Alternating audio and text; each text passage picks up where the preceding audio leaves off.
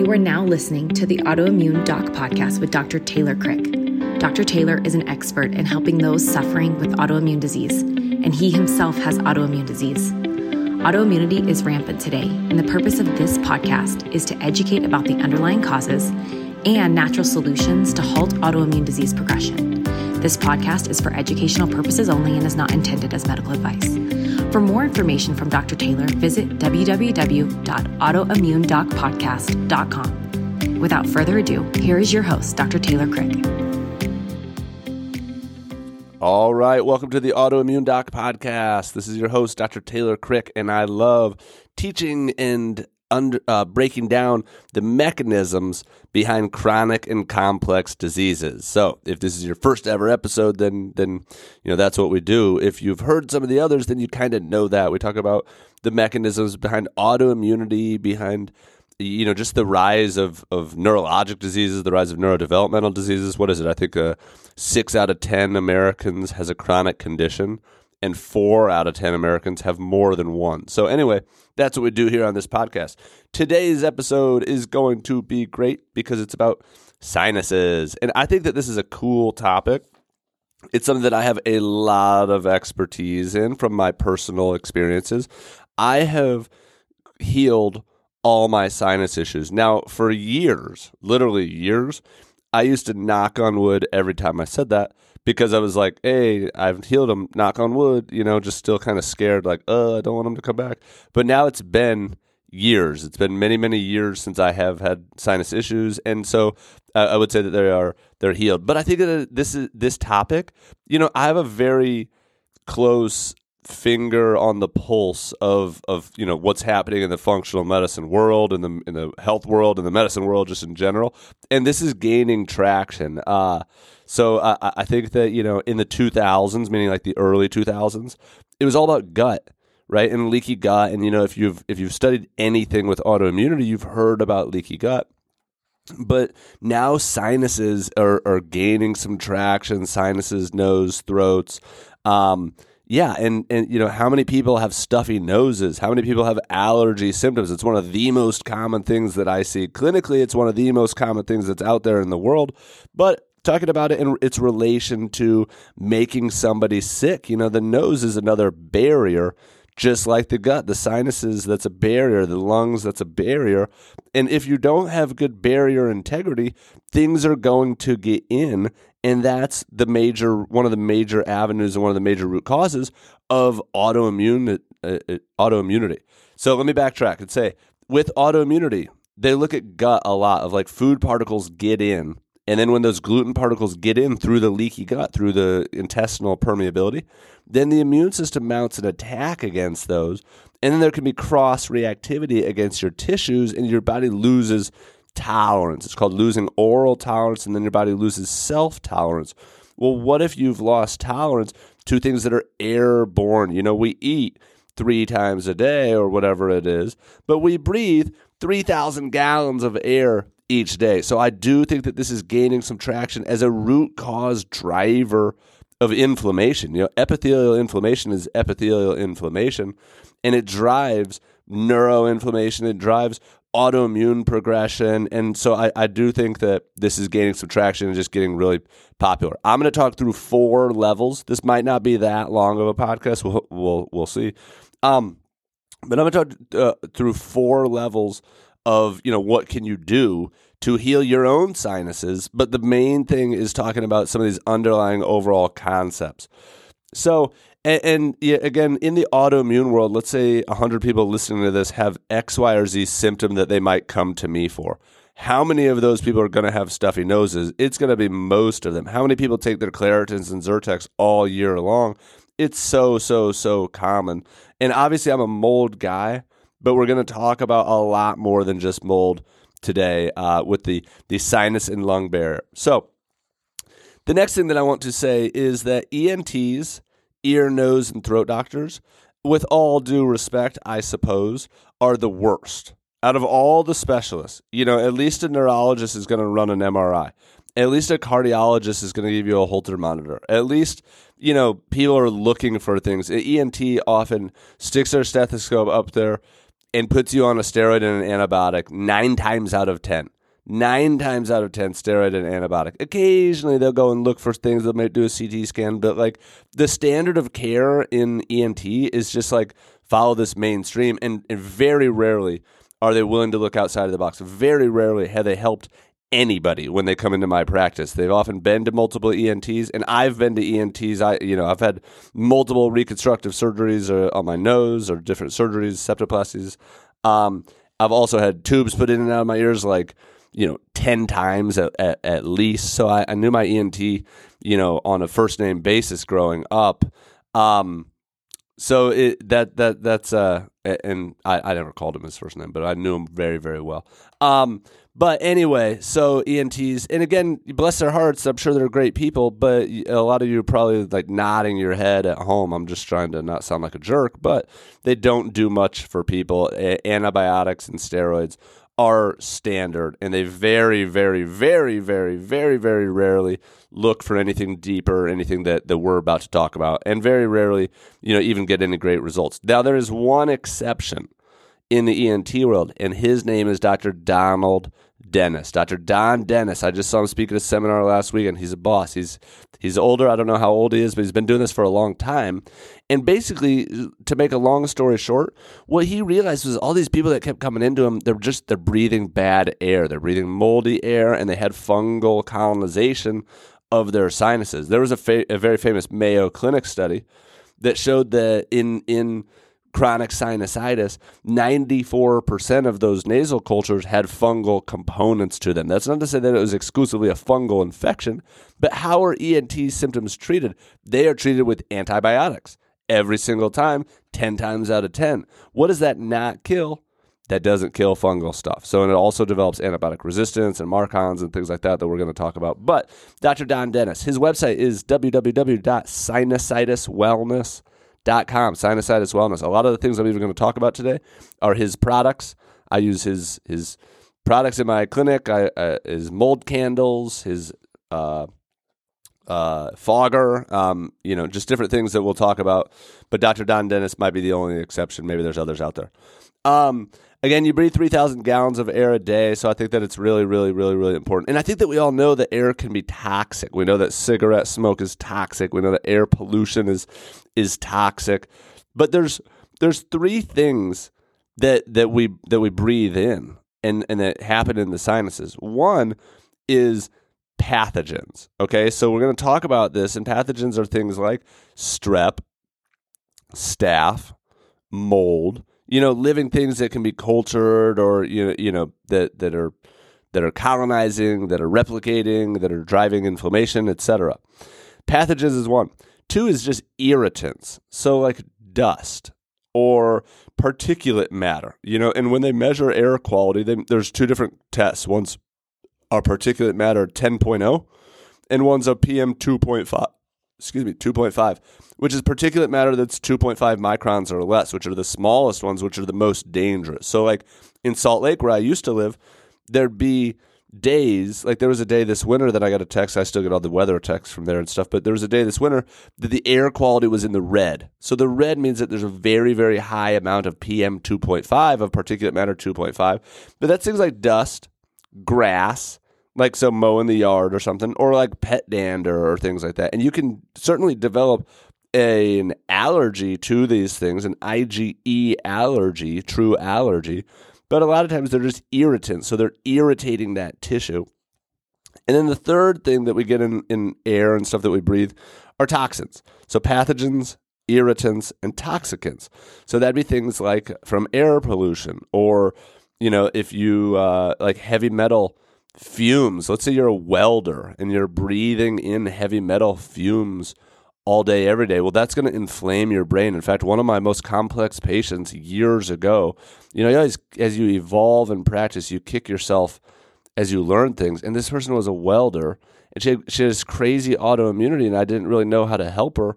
And we were on the right track, don't get me wrong, but now if she came into my office, I'd be like, ding, ding, ding, like think about what you're doing, think about exactly where that's getting to, and you're not eating that toxin. It's not coming in through your gut. It's the eyes, it's the sinuses, it's the lungs that are where those where those toxins are getting in.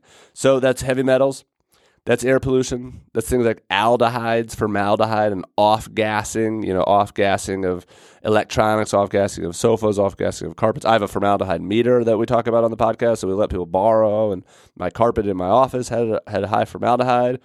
And there's even a subgroup of Alzheimer's that they're calling inhalational Alzheimer's from breathing things in, like mold toxins, mycotoxins, or heavy metals or other neurotoxins, because they go in the brain.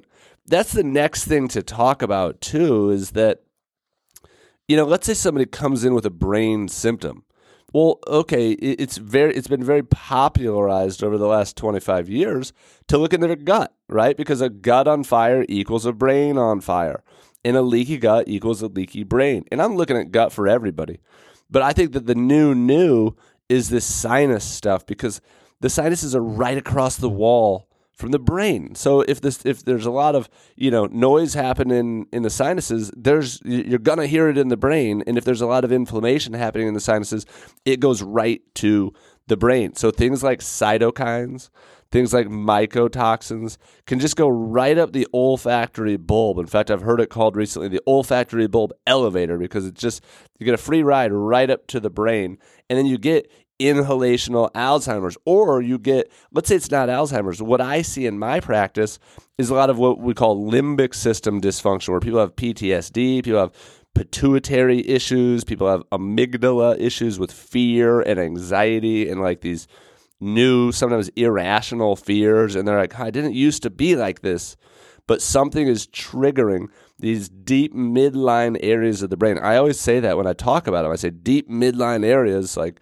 20 times a week, because the point of it being deep and midline is that that's right across the wall from the sinuses. So right up the olfactory bulb. So there are things like the optic chiasma, the pituitary gland, the hippocampus, which does memories and which would be Alzheimer's and things like that. And what did I say? Pituitary, amygdala, hippocampus, basal ganglia, Parkinson's. So very, very, very, very, very, very important for neuroinflammation is decreasing this sinus inflammation. So the next thing, and I guess maybe I'll just throw this in here, but testing for this is really hard. Testing for sinus stuff, or finding, first off, like I already mentioned, finding somebody that's willing to do the testing is basically impossible. I mean, you're not going to get an ENT to even entertain these conversations. But there are different things you could do. Even Don Dentist, we sell mold plates that are like $30 for 6 of them, I think, something like that, something really reasonable. And you can swab your nose and swipe it on this mold plate and see what's growing in there. But again, let's group it into 2 different people. People with sinusitis, that's my guess as to who's going to be attracted to this episode. But also people without sinusitis. If you don't have sinusitis, maybe this episode's not relevant unless you have neuroinflammation, because some of these sinus infections can be asymptomatic. Fungal rhinosinusitis, fungal things can be asymptomatic. Staph can be asymptomatic. Marcons are often asymptomatic. Strep can be asymptomatic. Now, it can rear its ugly head every once in a while, like, oh yeah, I get a strep throat every winter or something like that. But a lot of times those pathogens are lying in there in biofilms and just driving mild inflammation. And then when the immune defenses go down, then they might turn higher activity, and then you get strep throat, you get an ear infection, you get an upper respiratory infection of some sort, but they might be in there all the time. So here are some important things about the sinuses. So let's go to infections and sinusitis. So let's say somebody has sinusitis. Well, what could be going on? And again, I just kind of alluded to this, but infection is sometimes a misleading term. We think of infection of like, oh, I got a sinus infection. Like, I really need to stay home this week and I really need to take my antibiotics or whatever, the standard American would think. But we've got bacteria in our body all the time. I mean, I think we all know this with the gut. We've got 10 pounds of bacteria in our gut. But the same thing is true in our ear, nose, and sinus. All this epithelial tissue is very, very similar. The gut is very, very similar to the sinus. In fact, recently I had a patient and we were talking about his gut at first. And I showed him a picture, and it was like from a study, from literature, and it was like a picture of the gut, and how when it gets jacked up, it causes this inflammatory response. And there's mast cell in the picture, there's an eosinophil in the picture, Th2 response, and different things like that. And then later on in our appointment, we were talking about the sinuses, and I pulled up another picture, and I was like, "Look at this, Todd. That's the exact same picture. They're the same. I mean, they're not identical, but they are epithelial. They're mucus secreting epithelial tissue." And they're really, really, similar tissues that got in the sinuses. But so you have bacteria up there all the time. Like you have staph up there all the time, but it's not always pathogenic. There's a term in the mold world, it's very famous in the mold world, called MARCoNS. And MARCoNS is an acronym. It stands for multiple antibiotic resistant coagulase negative Staphylococcus, staph. So you get these coagulase negative staph, and they drive this inflammatory process in the sinuses, and that's really common. But you often, some of these people, they're asymptomatic as far as their sinus symptoms, but they've got these different bugs up there driving this inflammation. Those bugs hide in something called biofilm. So staph MARCoNS is a biofilm infection.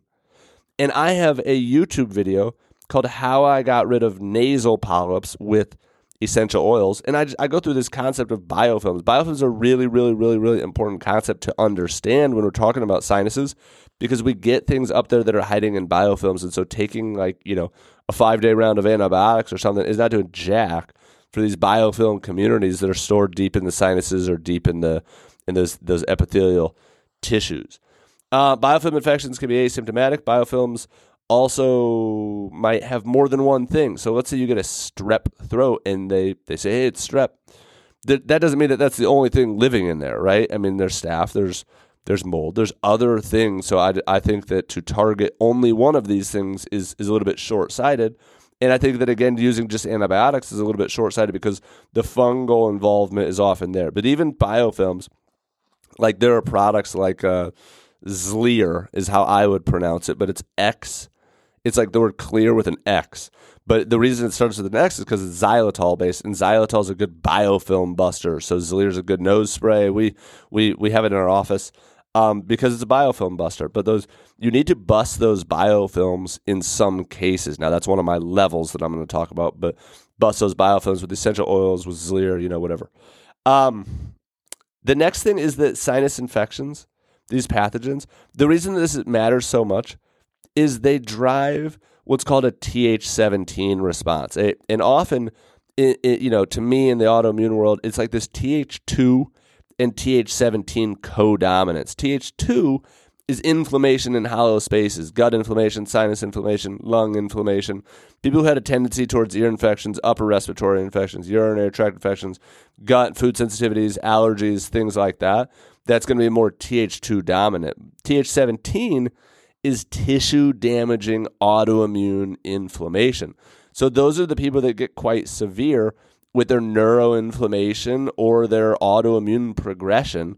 And so like strep, the body, Th17 is directed against strep because it kills it.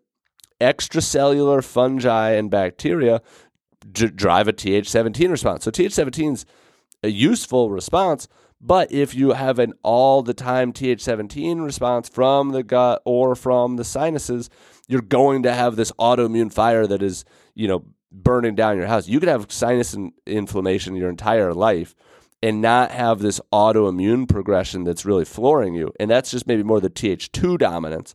But when you get the Th2 and Th17, that's when it's really important. And not just strep, but intranasal infections preferentially drive a Th17 response. And then you're getting these cytokines that are associated with this Th17 response.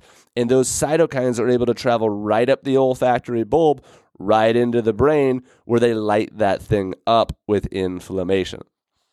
So that's important. The next one would be mast cells and histamine. Mast cells line epithelial tissue. So, most people, if they're know what a mast cell is, they know that histamine and nose, like that's what most people would think of when you think of histamine. Is like, hey, I don't have a runny nose. Why would I have a histamine problem? But So we know that mast cells line the sinuses. We know that mast cells are implicated in things like MS lesions and rheumatoid arthritis, even in the peripheral joints and things like that. But mast cells and histamine. And again, I'll just leave it at that. But I could do an entire podcast about that. I mean, I have done entire podcasts about that. But mast cells and histamine it's just so prevalent these days.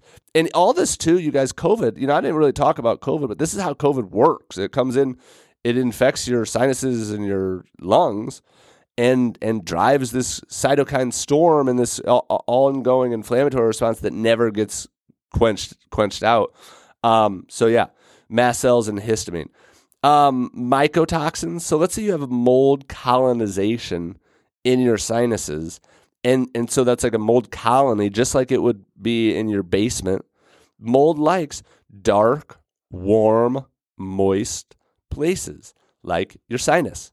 So it's growing in your sinus just like it would be growing in your basement. Well, then it could produce mycotoxins. Those are mold toxins. And mycotoxins, so that means that like you have a toxin factory inside your body. It's not like you live next door to the plastic factory. You have a mycotoxin factory inside your body when you have sinus or gut colonization, and especially sinus colonization because those mycotoxins can just ride that olfactory elevator right up to the brain. Speaking of which, too, this is not on my notes, so I'm just kind of jumping around, but olfactory, I didn't have a sense of smell for 10 years, more than 10 years. I always remember it. It was not like, it turned off in one day. But I always remember when I went to Vietnam, I couldn't smell because everyone complained that it smelled in certain places. And I was like, I had no problem. Certainly when I, changed my kids' diapers and stuff like that, I haven't had a sense of smell for years, decades, which is scary to me because that's the first sign of Parkinson's. But I didn't have any other symptoms, but it's certainly associated, and so is this inhalational stuff. But as I have healed from mold toxicity and healed my sinuses, now my sense of smell, it's not 100%, but it's like 70-30 that I could smell 70% of the time. And if I, let's say you're going to put me in a smelling contest, I could take the right supplements and I could turn it on like that. When I do things that are good for my body, when I empty my toxic bucket, when I sauna, when I nebulize, when I take glutathione, things like that, my smell will turn back on. And throughout the years, it would be like every time I did something good for my mitochondria, my smell would turn back on just for a little bit. For a week. First time I did a ketogenic diet, smell turned back on. First time I did a lot of glutathione, smell turned back on, but then it didn't stay. And I'd add a little mitochondrial supports, and my smell would turn back on. So that was always a good sign to me that I was on the right track. But this olfactory nerve damage, olfactory bulb damage, is really concerning. But that's again the free ride, the elevator right up into the brain. And I think I maybe just already mentioned this, but yeah, it's mycotoxins, and there's no the olfactory bulb. There's no blood-brain barrier. So some of these things can cross the blood-brain barrier. Like mycotoxins are known to cross the blood-brain barrier and are known to accumulate in the brain. That's a well-established thing scientifically. But they when they get into the olfactory bulb, they can get just right across with they got snuck right into the concert with no bouncer at the door. Okay, so what are the 4 levels for healing this? Because that's where our answers come in, and so let's just go right into it. So level 1 is you have to breathe clean air. That's like a duh, but there's a million pieces to that puzzle. So first is mold. Mold. Water-damaged buildings is a better term because it could be bacteria. It could be LPS and endotoxins that are released in water-damaged buildings. But water-damaged buildings host mold, bacteria, tons of stuff, and you breathe that crap in, and it gets right into your sinuses and colonizes your sinuses. This is the most common population for this, is the mold population. But who's not exposed to mold in America? So let's say that somebody doesn't fit the mold box, but they have Parkinson's or Alzheimer's. Do I not think that their air quality matters? You better frickin' believe I think it matters, and you better believe that I think that they've been exposed to mold too. But you just want to breathe clean air. One time I had this patient, she's like, well, my husband just doesn't really believe this. And I was like, believe what? We're talking about breathing clean air. That's all we were talking about was just breathing clean air. My husband doesn't believe in mold was what she was saying. But yeah, so that's level 1. So for that, testing is important, and knowing what your air is like is important. You can have your house mold tested, you can have formaldehyde meters and things like that. But otherwise, let's say you've knocked out some of those big things, then it's air purifiers. I think an air purifier is really, really, really, really important. I run an air purifier 24/7, 365. We're just starting to carry even another brand that are just like smaller, a little more affordable, that can go room by room. But I have my air purifier actually turned off right now just so I can record this podcast. But as soon as I'm done, I'll turn it right back on. That's one thing. Air purifiers, clean your air. No matter what you're breathing, no matter where you're breathing it, just breathe cleaner air. Along those lines, I'll also put like nicer filters in my HVAC system. So like here at the office, I actually have a filter that's activated charcoal and what's called potassium permanganate. Potassium permanganate filters out formaldehyde. And it's maybe like a $75 air filter as opposed to the $20 one that normally goes in there. So it's more expensive. But to me, there's nothing more valuable than breathing clean air. I single actually a decent amount of coin into breathing clean air because it's worth it to me. There's also mold neutralizing candles. You can do diffusers. There's ionizers. I'm about to buy an ionizer. You can do foggers. You can do ozone. We'll do that occasionally. Like I ozoned my truck last weekend. I fogged my garage recently. I actually did a little fogging earlier today. So you can fog or put this mist of this antibacterial, antifungal stuff just to kill whatever might be in the environment. They'll do that in schools and hospitals. Just cleaning the air. But doing it with non-pharmaceuticals, with non-toxic things, doing it with an essential oil-based, mist. Ionizer is the next thing on my list. I'm about to buy one because Don Dennis, the ENT that I talked about, he raved about it. So I was like, sold. That's it. I have it pulled up right here. It's called Ultimatum USA, Ultimatum's Ion series of airborne mitigation systems. So I'm gonna buy it. But yeah, that's level one. You got to breathe clean air. That goes without saying, I think. But you got to breathe clean air, even if you live in Salt Lake, if you live in LA, just filter your air, whatever. I think the outside air is better than inside air. The solution to pollution is dilution. So when you're breathing outside air, it's just more diluted. And opening the windows and things like that. Obviously, you can have allergens to trees and ragweed and things like that, but breathe clean air. Level two to this is fix your gut and fix permeability in general. This doesn't mean that the gut doesn't matter, but let's say you have a lot of sinus issues, you have a lot of gut, a lot of sinus inflammation, a lot of sinusitis, and you don't have anything living up there. Well, maybe you're just chronically inflamed. And so histamine and just permeability and just that Th2 dominance. And so that might be things like glutathione. Glutathione is the master because glutathione protects the barriers. And glutathione is also the master for the sinuses and lungs. The sinus and lung epithelium has more glutathione than any cells in the body. And also does more cytochrome P450 activity, which is detoxification, than any cells in the body, which I think is absolutely fascinating because it's like more than the liver, because where is the first place that toxins are seen? It's in the sinus and lung mucosa. But glutathione. Glutathione is also depleted in most, if not all, ENT issues. There's a great paper that's been published about that. Mold toxins will deplete glutathione in a dose-dependent fashion. And then it leads to this maladaptive Th2 response, which I spoke about earlier. But glutathione. You can also nebulize glutathione. That's a great application for what we're talking about, to get it right into the sinus and lung tissue and even into the brain. We sell a nebulized glutathione that's made specifically for a nebulizer.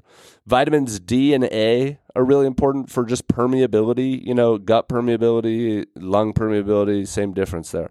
Short chain fatty acids, also really, really, really, really important. So if somebody was just going on, let's say like a quote unquote permeability protocol, it might be remove their allergens, remove the antigens that we know about, and then just heal this barrier integrity and focus on permeability with glutathione, vitamin D, vitamin A, short-chain fats, maybe probiotics. Maybe you need to fix a gut infection as well. And maybe sometimes you need to modulate the immune system with like antihistamines, mast cell stabilizers, or like a Th2 modulator, which is a supplement, or perilla or quercetin or different herbs. But that's kind of level 2. You do have to you have to breathe clean air. None of this is going to fix if you don't breathe clean air. And then level 2 is then you have to fix like the other things besides just breathing clean air. Then we get into the sinuses. Then we get into like what can we do up here. So that's level 3. Level 3 is kill any infections. So that's broad. There's a bunch of things you can use. I've got some of them listed here, but I think overall, it's not about what supplement do I use. It's more about understanding these overall concepts of like rotating different things that we're going to talk about, rotating different herbs, rotating different killers, rotating different biofilm busters, and being persistent and understanding biofilms and just knowing that you might have to do this 4 times a day, every day for the next 30 days or, something like that. You need to be persistent with these biofilms. You need to keep them guessing. You need to switch it up and things like that. So you can use things like colloidal silver. I don't use colloidal silver because I've heard some horror stories, but my good friend right down the road, who's my chiropractor, he swears by a colloidal silver nose spray. My mom swears by it. I spoke at a seminar today. Today's Saturday that I'm recording this. I spoke at a seminar earlier today, and one of the other speakers talked about how he uses colloidal silver for these sinus infections. I don't, again, but it's out there for sure. You can use things like iodine, hydrogen peroxide, and you need to know where you're using these at. You can nebulize these things. You can put them in a neti pot, some of them. But some of you can gargle too, because the tonsils, it's the ear, nose, and throat is all these areas. And I even have a study that I'll often show people, and it says that bacterial biofilms in the adenoids of pediatric patients are responsible for the maintenance. They maintain chronic inflammatory upper airway reactivities and that are associated with ear infections. So it's saying the adenoids keep that tissue inflamed, that ENT tissue inflamed, and same thing with tonsils. That's why they remove tonsils and adenoids. I've had my adenoids removed twice, so most people don't know that they grow back, but apparently they do. But kill any infections. The number one thing that I like for that, you guys, is essential oils. And there's amazing studies on essential oils and their anti-mycotoxin effects, anti-mold effects, and anti-biofilm effects. There's even some studies for biofilms of like vagus nerve, fighting biofilms of humic and fulvic acids. There's a lot of things that have anti-biofilm activity. But nebulizer and a neti pot are my 2 tools, and nose sprays. Nose sprays, nebulizers, and neti pots, the 3 N's. The nose sprays are the easiest. Obviously, spray stuff up there. So you can use things we sell, like Citri Drops is a good pre-made blend. Propolis is another really good one. You can put like Aqualorn is another supplement that we use as biofilm buster and killer that you could put into a nose spray. So some of these are pre-purchased, pre-made, or some of these are like DIY, make your own, like with Aqualorn. I happen to have one sitting right here. I have a regular propolis nose spray sitting right here, and I have a propolis nose spray with frankincense in it. And again, that's just easy. So if I could like lay out kind of a sample protocol for somebody, it might be like do a neti pot in the shower in the morning before you leave for the day, if you leave for the day. But do a neti pot in the morning, then do a nose spray like throughout the day, a few times, and then maybe nebulize in the evening or something like that. Now, I'll talk about what you could put in there, but that might be the application. Now, nebulizers too, I'll talk about the evolution of nebulizers, because my first nebulizer, I've kind of walked this walk. My first nebulizer is like the typical one that plugs into a wall, and it's a pain. I mean, it's not bad, but you got to sit there and have it plugged into the wall. So you just can't like walk around. Where I'm going with this is my next one is handheld. It's way easier. I've got it sitting right in front of me right now. It's filled with Aqualorn right now. I was nebulizing earlier today before my seminar. You can nebulize, again, Aqualorn, I keep throwing that out there, which is a great one for biofilm busting. and for killing things. You can nebulize essential oils. You can nebulize iodine, hydrogen peroxide, different things like that. You can nebulize glutathione again. So the evolution, though, is the plug-in one is the worst. Then this regular nebulizer is the next best because you can walk around. Like, I'll probably sauna after this, and I'll probably take the nebulizer in the sauna with me. Just kill two birds with one stone. But then I also just got this new nebulizer that my boy Don Dennis recommended, and it's called the Rhino Clear Sprint. Rhino, like the rhinoceros. And also like rhinosinusitis too, I guess. But I guess that's probably what rhinoceros. I guess that's where the name comes from. But it instead of taking 10 minutes, they say that it only takes 30 seconds to 2 minutes to do a nose treatment. Now, I've been doing it. I don't know that I like it. It's kind of wetter, I would say, but it's an atomizer, and it's just a faster application for a kid or for something like that to get them to, stick to it. But essential oils. Now, you're going to ask, which essential oils? Well, like almost all of them have antifungal properties or antibacterial properties. Tea tree is a great one. Frankincense is a great one. It's obviously expensive. The citrus oils, I don't use the citrus oils personally in a neti pot, but they do have antifungal properties. Peppermint and spearmint, and some of those have antifungal, antibacterial properties. I mean, literally, the problem with the essential oils is like almost all of them have antifungal properties. You would not want to use like an oregano oil, which might be one of the best. You would never want to use that in a neti pot. Or a nebulizer, I don't think. But there's a variety of these essential oils that you can use. And I do, neti pot was how I had my where I passed a nasal polyp. And I'll link the YouTube video in this show notes, but I show it, I videoed it. So I had a nasal polyp and it came down the back of my throat and I hocked it out. And I've had this happen more than once. And then I videoed it because I was sending the video to my dad. My dad's a dentist. He's mildly fascinated by some of these things like I am. But, I've been through some sick struggles sinus-wise, nasal polyps, had to go on steroids, been diagnosed with asthma, all the things mold-wise and stuff like that. And, my dad was the one that took me to the ER when I had to go to the ER. And he was the one that made me go to the ER because I was wheezing so bad that it was like, we got to go to the hospital. Because I was, very, very anti-medicine, but still had to go to the ER, then went to the ENT, wasted my time, all the things. But yeah, that's level 3. You got to kill the stuff. And also too, with that, you can absolutely use pharmaceuticals. I don't suggest it, but like my encouragement is that you just don't forget about the fungal part. And that's what Don Dennis would say too, is like do a nasal rinse with amphotericin. You can do, different other pharmaceuticals, but just do not only attack the bacteria. Do not only use antibiotics. You've got to go at it with some antifungals and some other things, or like BEG nose spray is common for Marcons and stuff. So there are pharmaceuticals for this as well, but that's just not my scope. And then level 4 is like maintain, so let's say that for me, I'm at level 4. I've breathed clean air.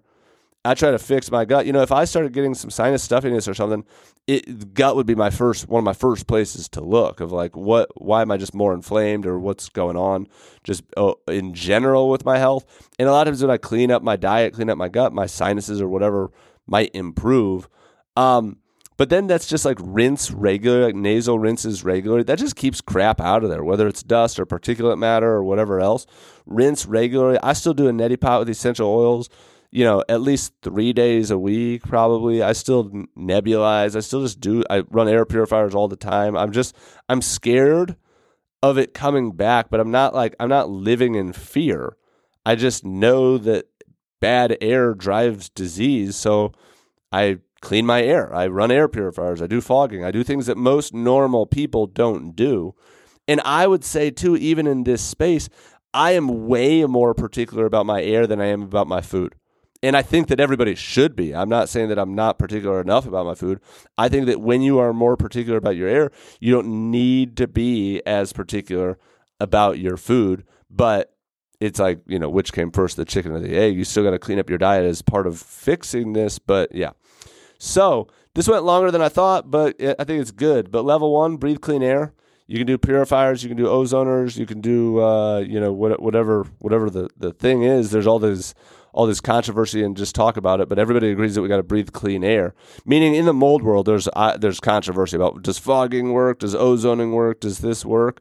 And it's more of a big picture that you need to breathe clean air, and whatever's in there, you got to get rid of it, and you've got to do whatever it takes to breathe clean air.